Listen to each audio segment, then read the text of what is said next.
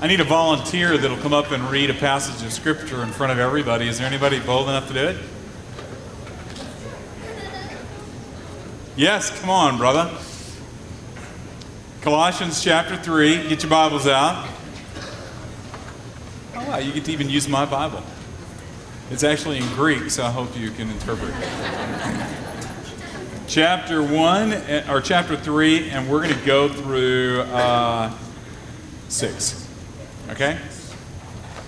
But before you do that, go up to this microphone right here. Let me explain what we've been going through Colossians for the last couple of months, and let me try to explain what we're doing when we get into a book of the Bible. We try to go through a book verse by verse. We try to give you a big overview of what's happening. If you remember when we first started this series, we talked about who wrote it, who they're writing it to give us some kind of historical perspective, to try to get the mindset of the person that wrote it, but also the mindset of the people that are receiving it, so that we can better have a grasp as to what this means.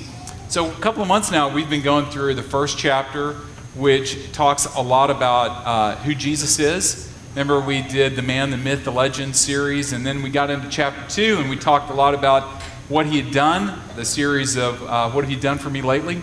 And now we're in chapter 3, and we've spent months talking about who is Jesus, what he has done, and what is our response now to what he's done. So now we've entered into chapter 3. And this would be the third in the series on chapter 3 so far, and it's a 480-week series. So just making sure you're listening, all right? It's really 462. I'm just kidding. All right, you got to introduce yourself. I'm Gregory Pinsky. Give it up. Yes. Do you normally volunteer for stuff like this, Gregory? Is this pretty par for the course for you? Not necessarily. All right. Okay, I love it then. Go ahead. So chapter 3, what page if you're in a house Bible? 818 if you want to look that up in one of the house Bibles. If you don't have a house Bible, I don't even know where they are this morning, so I'm sorry. But you can probably get them at the information table. So, Gregory. Since then, you have been raised with Christ. Set your hearts on things above, where Christ is seated at the right hand of God. Set your minds on things above, not on earthly things. For you died, and your life is now hidden with Christ in God. Okay, stop there. So Paul is saying, remember what we said in chapter 1. This is who Christ is. Then in chapter 2, he says, this is what Christ has done for you. So now set what we think about ourselves, we think about our world, we think about others around us, we think about our calling, our lives, our careers, everything that we give our lives to, fill in the blank. Think about those things in light of who Christ is and what he's done for you. Then he goes a step further and he says, now also set your heart on the things that who Christ is and what he has done. Okay, so he's connecting us to the last two chapters. He is brilliant, is he not? Bit repetitive, but brilliant. Okay, Gregory. When Christ, who is your life, appears, then you also will appear with him in glory. Put to death, therefore, whatever belongs to your earthly nature: sexual immorality, impurity, lust, evil desires, and greed, which is idolatry. Because of these, the wrath of God is coming. Thank you, Gregory. You did a beautiful job, by the way. Well, so Paul is saying, if we're going to set our hearts, if we're going to set our lives, if we're going to set our minds on who Jesus is and what he has done for us, this completed, finished work of Christ, he says there are certain things that you're going to have to take out of your life. There are certain things that don't fit with what we got from the first chapter and the second chapter. One of those is sexual immorality, and Joel talked about that a couple of weeks ago, and then one of that is greed, and Dave talked about that last week. But before we get into the really juicy ones, anger, malice, slander, the kind of things that seem to spiderweb their way into our lives every day, there's this little sentence right here at the end of what Gregory the Great read. Do you see it there in verse 6? Because of these, the wrath of God is coming. Let's just stop. I can't leapfrog over that. Because I want you to know that when I hear that, there's something inside of me that just, the wrath of God. I mean, when you talk to people, people say to you, I believe in a loving God.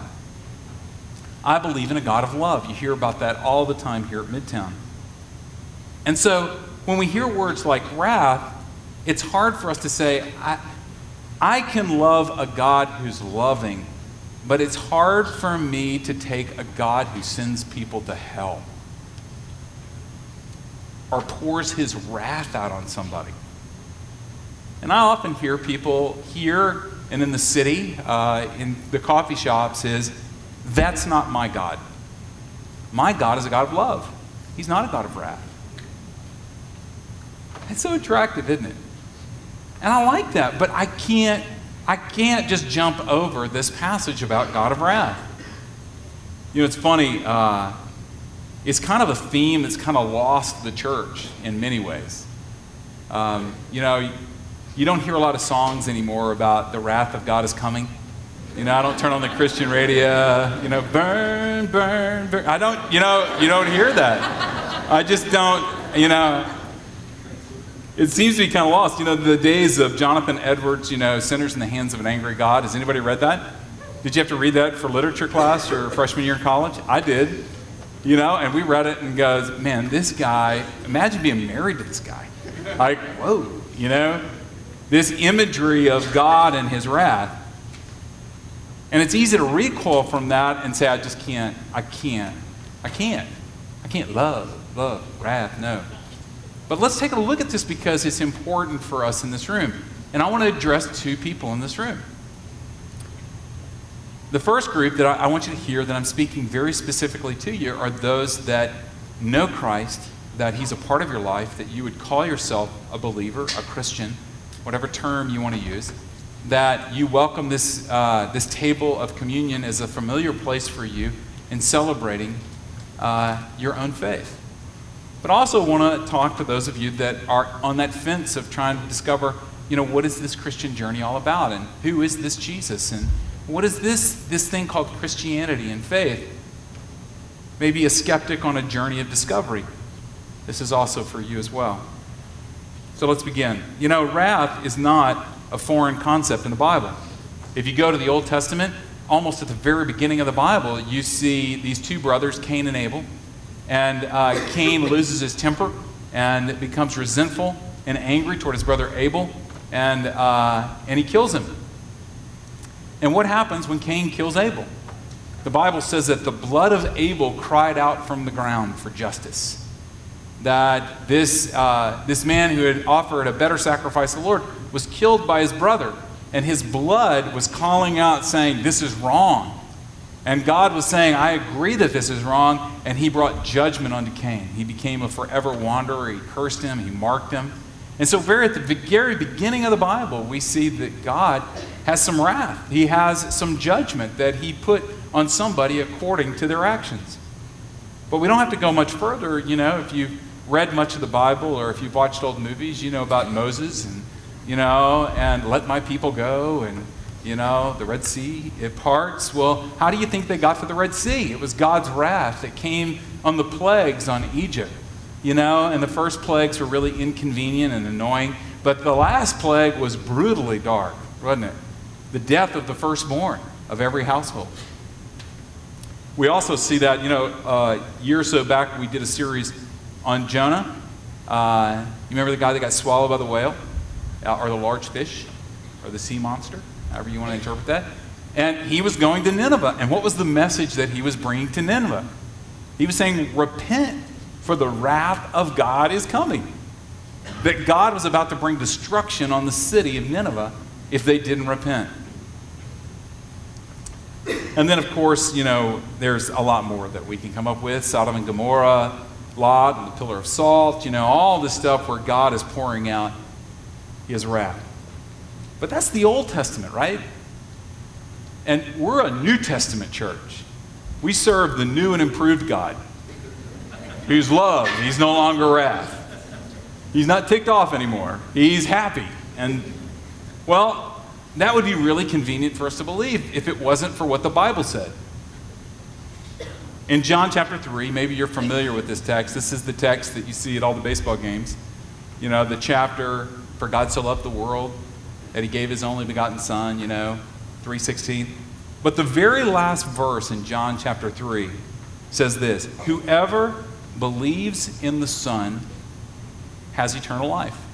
But whoever rejects the Son will not see life. And listen to this: for God's wrath remains on him. If you have time, you can scribble down Romans chapter 1. That's a whole chapter worth going to read if you want to study this topic. In verse 18, it doesn't leave any confusion when it says the wrath of God is being revealed from heaven against all the godliness and wickedness of men who suppress the truth by their wickedness. So, let me state some stuff about this wrath of God. Scriptures tell us that God is a consuming fire. That because of his holiness, because of his righteousness, because of his purity, because of his otherness, he is the righteous judge. And as the righteous judge, he stands on the throne of his judgment, that throne in which every one of us will appear. Every one of us. And the Bible says that every thought, every word, every deed that we have ever done will come under the perfect, holy scrutiny of the God in heaven, who is a perfect and holy judge. And what does it mean that he's holy? Actually, it's hagios is the Greek word for holy, which comes from the word hagos, which means awful thing. That it is, if you read anything in Scripture where God appears to people through angels or even into his own self, people fall down as if they're dead because they say, I have seen the holiness of God. I've seen his purity. It is so awful in the sense that it is so other that it would shock us to lay our eyes upon it.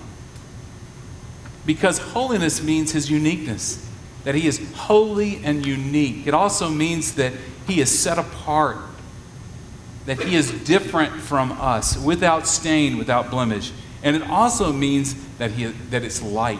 Holiness is a reference to light, that he is the light, the pure light that brings light into the darkness. He is a consuming fire. The Bible even says disturbing stuff like this: he's storing up wrath for the day of judgment. How is it possible? How is it possible for a loving God to also be a God of wrath? In Hebrews chapter 1, verse 9, it says, you have loved righteousness and hated wickedness. Now this gives us a picture of how we view the wrath of God, because his hatred and his love are not contradictory to one another. They're actually in harmony with one another, just like we would expect it to be. Let me try to explain. See, all love, especially perfect love, always has some hate in it. Right?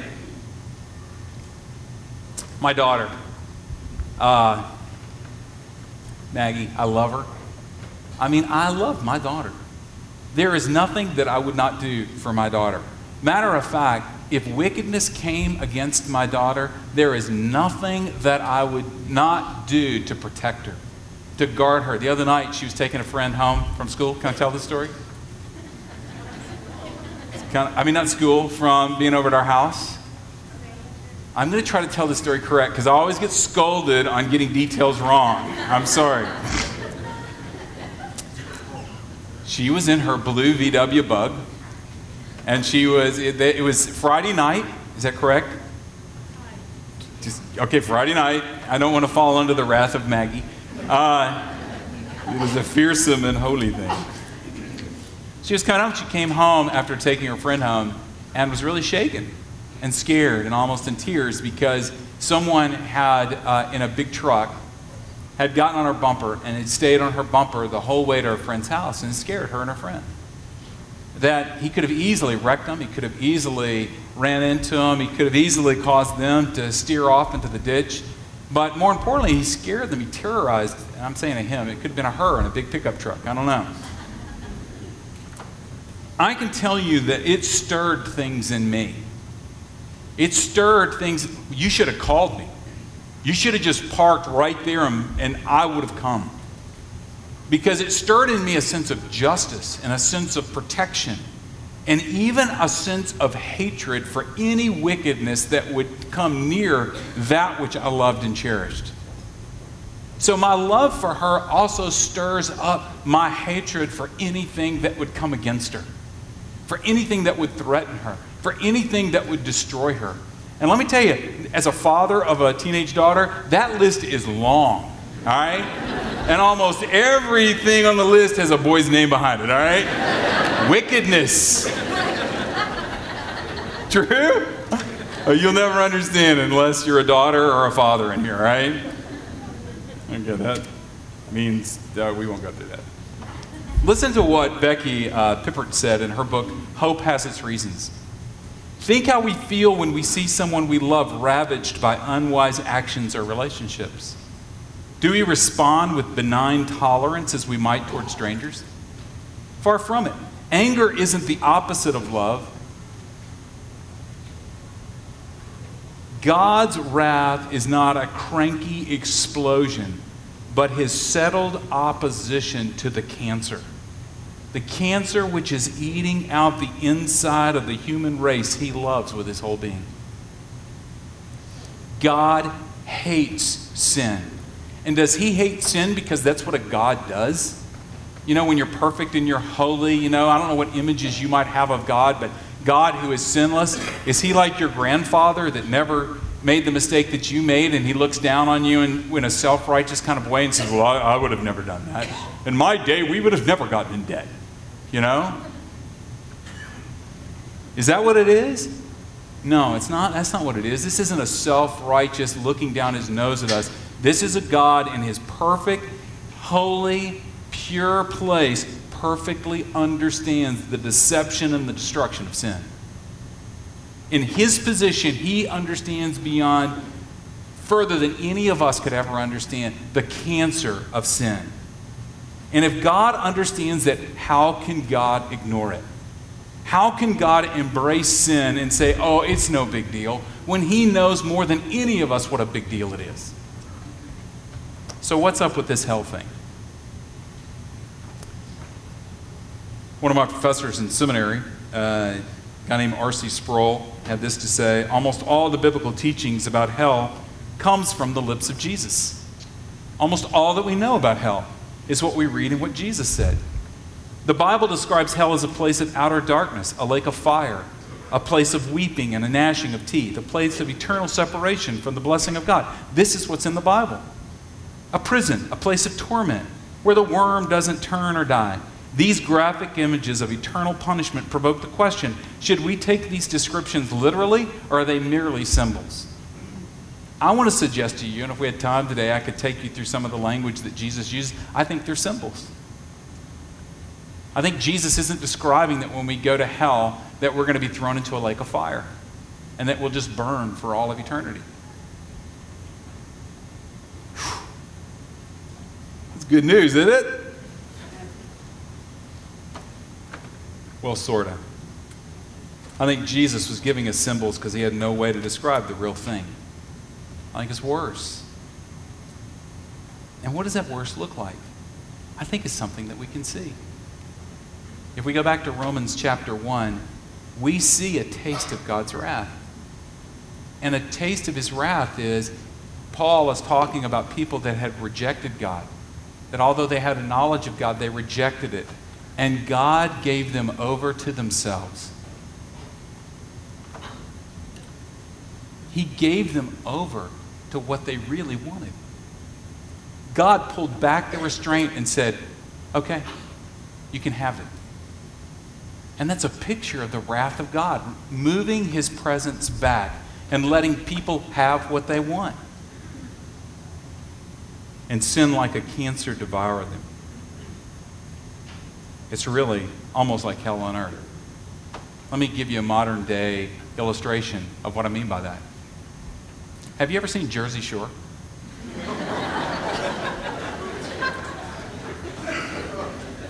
For those of you not seen it, don't go watch it. Just ask somebody around you. Okay, this isn't going to work, but I'm in it now, so I'm going with it, all right? Imagine that every year the craziness of Jersey Shore increased by 10%. It's hard to imagine, isn't it? Come on, Snooki. She can do it. 10%.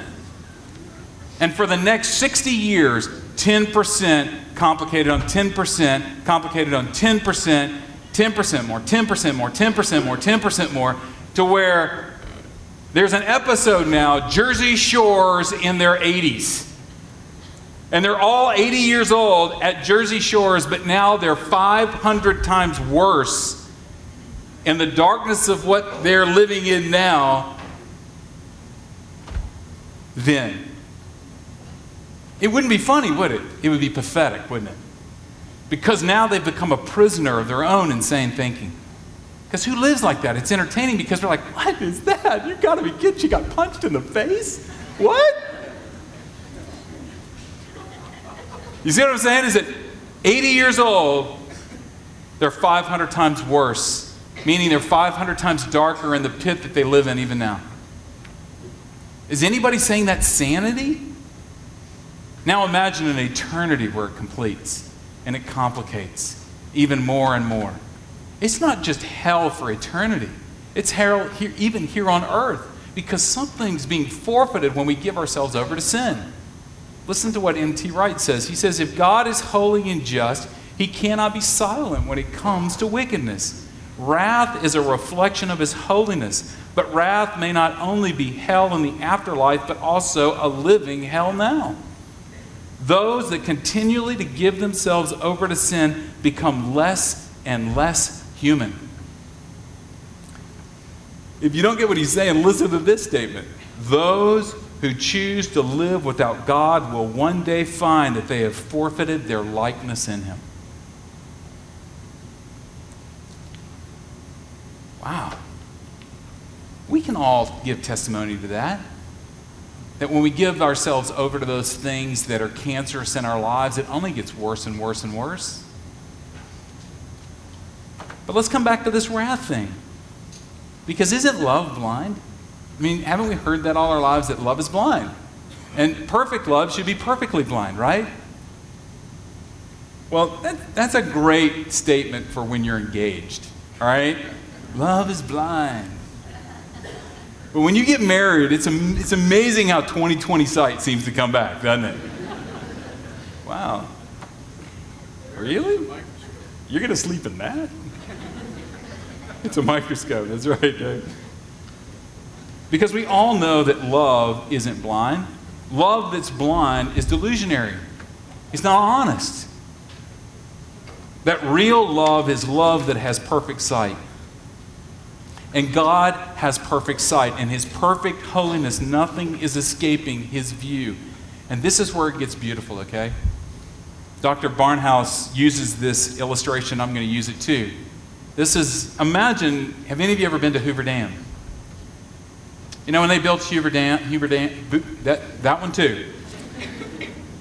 The water backed up, and actually it's 157,900 acres of backed up water. They backed up water 110 miles. Does that number impress you? Think about this. There are, as far as the volume, it's 28,537,000 acre feet volume of water. I don't even know what that means, but I was impressed by it. It's a lot. And you know what's funny about water is that when you cover, nearly 160,000 acres of water and everything's underwater, when it's underwater, it tends to get wet. Water doesn't just forget to go over to that area. I want you to imagine for a moment that we're standing on Hoover Dam and we're looking at the trickling stream in front of us, and we turn around and we see this vast lake. And we realize this represents the wrath of God. This is the wrath of God that has been stored up for all time against the wickedness of men. Against us. Against our sins. Against those that have broken the laws of God. And that wrath has been stored up to be poured out. And here's the beautiful thing is that how did God deal with his wrath? How does God deal with his hatred of sin? He dealt with it in love. How does he do that? He took all that wrath and he placed his son at the bottom of that dam and he said, now stay still. He was perfect and holy, Jesus, and everything that he had done. He had no sin to endure any wrath for. There was no wrath from God that was due toward Jesus Christ. He lived a perfect life. He was the first among us to ever do it, even born of a Virgin Mary.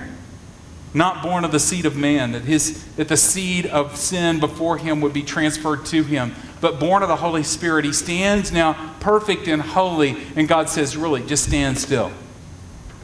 And splits the dam right down the middle, and every bit of the water of 160,000 acres of water comes crashing down on his son.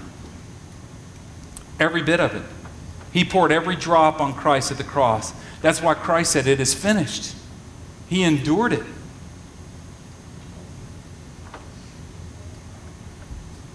Wow.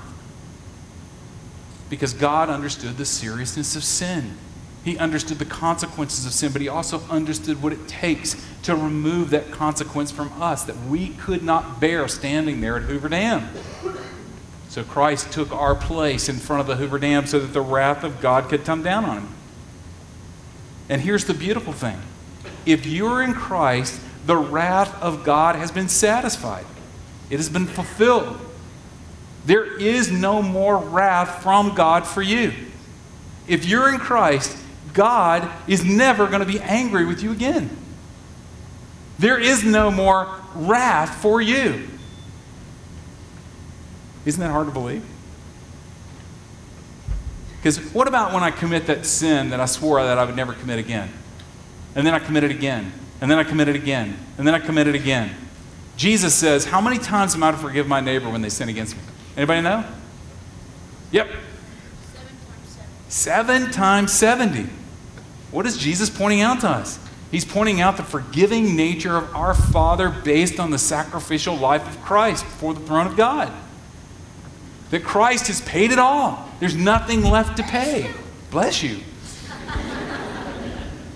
See, when Christ is standing before the throne of God, when Christ is standing before the judgment seat of God, remember we said that Cain, when he killed Abel, Abel's blood cried out for justice?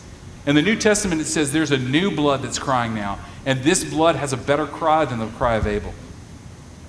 So do we say that Jesus' blood is crying mercy? No. Jesus' blood isn't crying mercy. Jesus' blood is crying justice. How is that possible? Jesus isn't before the throne of the Father pleading mercy for you. He's not pleading before God saying, would you please be merciful to Randy? I mean, he's a nice guy. I died for him a couple thousand years ago. No, Jesus is pleading justice for me. Because Jesus knows that in the court of our Father, there is no double payment for our crime. There's no double payment. That when the payment has been made, then those who are accused are set free, and Jesus paid it all. And so I stand before my Father redeemed. So the judgment seat of God has no fear for me now.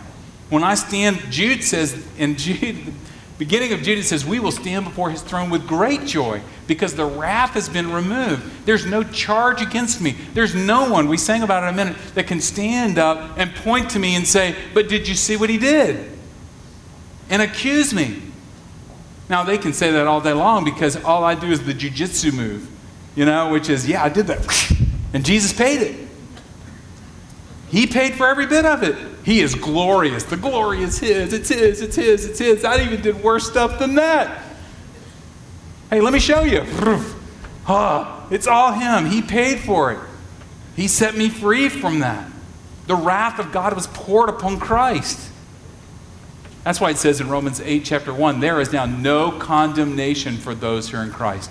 We have been set free from the accusations of the law because Jesus paid it all. What does that mean?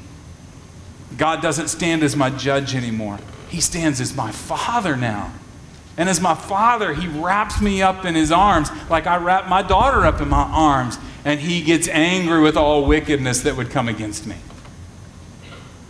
even when that wickedness is found within me. Especially.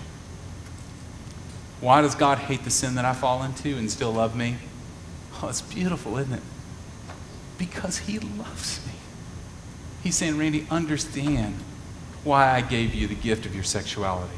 Understand what it means to be a leader. Understand how not to use those desires in you and cheapen them by making them greed. Understand your emotions and don't be given over to anger, which we'll talk about next week. He desires that because He understands the cancer of being sucked into the brokenness and the cancer of sin in our lives, and is calling us to live out of the holiness which He's given us. See, apart from Christ, there is no way that I can endure to stand the wrath of God on my own, any more than you can stand Hoover Dam being broken on you. If you're an unbeliever today, if you say, I don't believe in Christ, He is not my Savior and my Lord, you are still under the wrath of God. Christ has not substituted Himself for you. And that is a horrific place to be. I would urge you today, because I don't know what today's going to bring you or tomorrow, but I would urge you today, if you're outside this place, that you'd repent. What does that mean? That you would come and freely receive the gift of God through Jesus, His Son, the gift of life. For believers, we're about to come to this table. And this is where it gets really good. Because when Christ removed the wrath of God, He ushered in love, and He urges us now, grasp the love of God. How wide, how long, how deep. It's deep and as powerful and as massive as Hoover Dam. And what's the name of the lake behind it? Lake Mead? I like Hoover Lake better. All right? How deep and wide. That's trumped by the love of God. What do I mean by that? That we believe that His love was so great that it devoured His wrath so that He could pour His love out on us. That's what we remember when we come to this table. It's kind of like what not to wear. I know. Impressive, isn't it? You know what I love about that show? And it's very little. All right? Because I never can get past the first 10 minutes. You know what happens in the first 10 minutes? They what do? They ambush somebody, that's a horrible dresser, and they're making, they're making fun of them. I would never do that, but I find it disturbing and self-righteous kind of way. And then they say, hey, we want to take you shopping, right? And they say, we'll give you $5,000 to where you can go shopping spree in New York. And they bring them into the closet, and they say, but here's the deal, you got to bring all your clothes, right? Am I getting this right? Those of you that watch it, there's heads shaking everywhere. Wow. Okay. What do they do with the clothes that they bring to New York with them? They throw them away. And who is it that throws them away? What's their names? Stacy and Clinton. All right.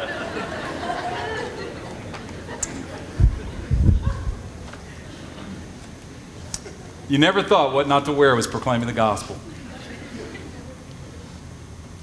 But here's what's amazing, is they're taking the old and they're saying, this is a monumental day because the old is gone and the new has come. The old you and the way that you dress that hid yourself in your inner beauty is now being thrown into the trash can because we're not going to wear that Smurf t-shirt anymore. All right? We're going to put it in the trash can. We're throwing it away. So that now we can teach you how to dress in such a way that the beauty of who you are is displayed, right? And here's an endless gift certificate, probably more money than you've ever spent on clothes in your entire life, all right? You're going to go spend. So the person has to do two things. One, they have to emotionally commit themselves to throwing away their old clothes. It's amazing to me how emotionally attached they are to those things, all right? That's about when I turn it off. After that episode, okay, that was fun. All right, next show. What do you do when you throw the old away and they give you the credit card with $5,000 on it? What do you do? It's a deep theological truth here. You what? Try to buy your old clothes back, Matt. That is sad, man. There are cameras on you right now. We're making an episode. You spend, don't you? Yes, you go spend. Even the children know. What's the wrath of God? The wrath of God is his love that also is in harmony with his hate of that which has robbed us of the dignity of who we were made to be in his image. The wrath of God that is being poured out on all wickedness, that is robbing us the joy and the celebration that we are his children. But when we are set free from the wrath of God and we've brought into the family of God, our Father says, now take off the clothes of the old life. Take off your sexual immorality. Take off your greed. Take off all those things that are broken and shattered. But also, here is my grace. Now spend. Spend. Spend to buy the clothes that I have made for you. And put those clothes on so that we can dance in the glory of who he's made us to be. Because here is a beautiful thing, folks. Our holy God, when Christ took all of his wrath, he not only set us free from the judgment of God, he made us holy. We are part of the holy. So we come to this table. And we come to this table to do two things. We come to this table to proclaim and to remember. We come to this table to proclaim that what I've said today is true. Yes, we've been redeemed. Yes, God's wrath has been satisfied. Yes, now his love is abundant for me. We come to remember all that he did to make that a possibility. So we come to lay down the what not to wear. And we come to pick up and to clothe ourselves with his love for us. Hear these words from Paul. For what I've received from the Lord, I also pass on to you. The Lord Jesus, on the night he was betrayed, he took this bread, and when he gave thanks, he broke it. And he said, "This is my body, which is for you. Do this in remembrance of me." In the same way, he took the cup, saying, "This is the cup of the new covenant in my blood. Do this whenever you drink it in remembrance of me. For whenever you eat this bread and drink this cup, you proclaim the Lord's death until he comes." So before we come to this table, there are two things that I would like to say to you about this table. Two reasons you should not come to this table. If you are not a believer today, if you've not experienced the restoration, the renewal, the change of experiencing life with Christ, I would encourage and beg with you today that you would experience that. If you don't know what I'm talking about and you want to talk to some people about how you can experience that, there are people out by the information table that would love to answer your questions and pray with you. This table is not for those that have not partaken in the life of Christ, but also for you believers. I have a warning for you before you come to this table.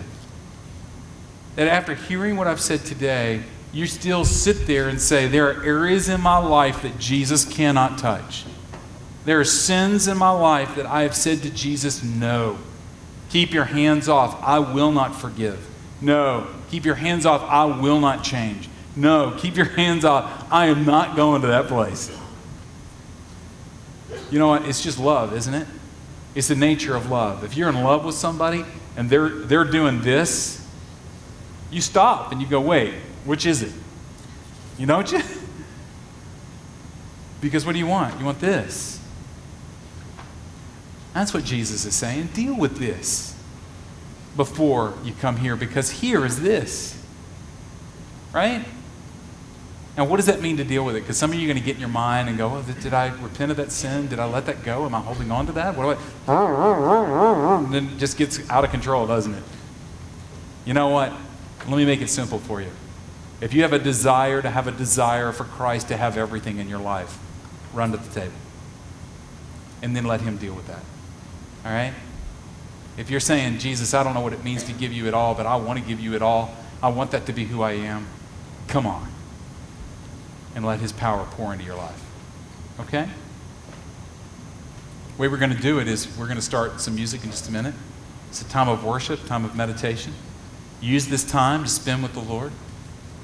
To ask the questions in your heart that maybe you need to ask. Maybe there's some things that have been said today that you're troubled by and that you need answers for. I love that.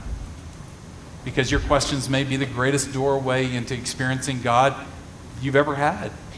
Don't discard your questions. Whatever you need to do during this time, pray. Maybe you need to go out and talk with somebody. Maybe somebody needs to pray with you. I don't know. But when you're ready and you feel like the Lord has prepared you, then come to the table. When you get up here, you can stand, you can kneel. When you're ready for us to serve you, just put your hands out and we'll be happy to serve you. If you'd like for us to pray for you when you come up here, just cross your chest. We'll be happy to pray with you before we serve you. Make that clear. You know, even if you have to mouth it, pray for me so that we won't miss it, okay? Let's pray. Lord, prepare us now, Father. A lot has been said. Lord, you are a consuming fire. To believe that that consuming fire now is the fire that warms us and consumes us into your holiness and declares that we are your beloved. That consuming fire and all its power now because of the cross is you rejoicing over us. That, Lord, you are consuming fire through the cross is that we are your joy, that we are your celebration, that we are your bride, that we are your children. Lord, help us come to this table. And we just confess to you, Lord, that we don't hate sin like you hate sin. We have such a small view of it and we let it just linger in our lives, and sometimes we see what a cancer it's become. Dear God, rescue us from that. Help us to come to this table and put down that which has poisoned us. And help us drink deep of your love for us. Heal us here. Meet us here. In Christ's name.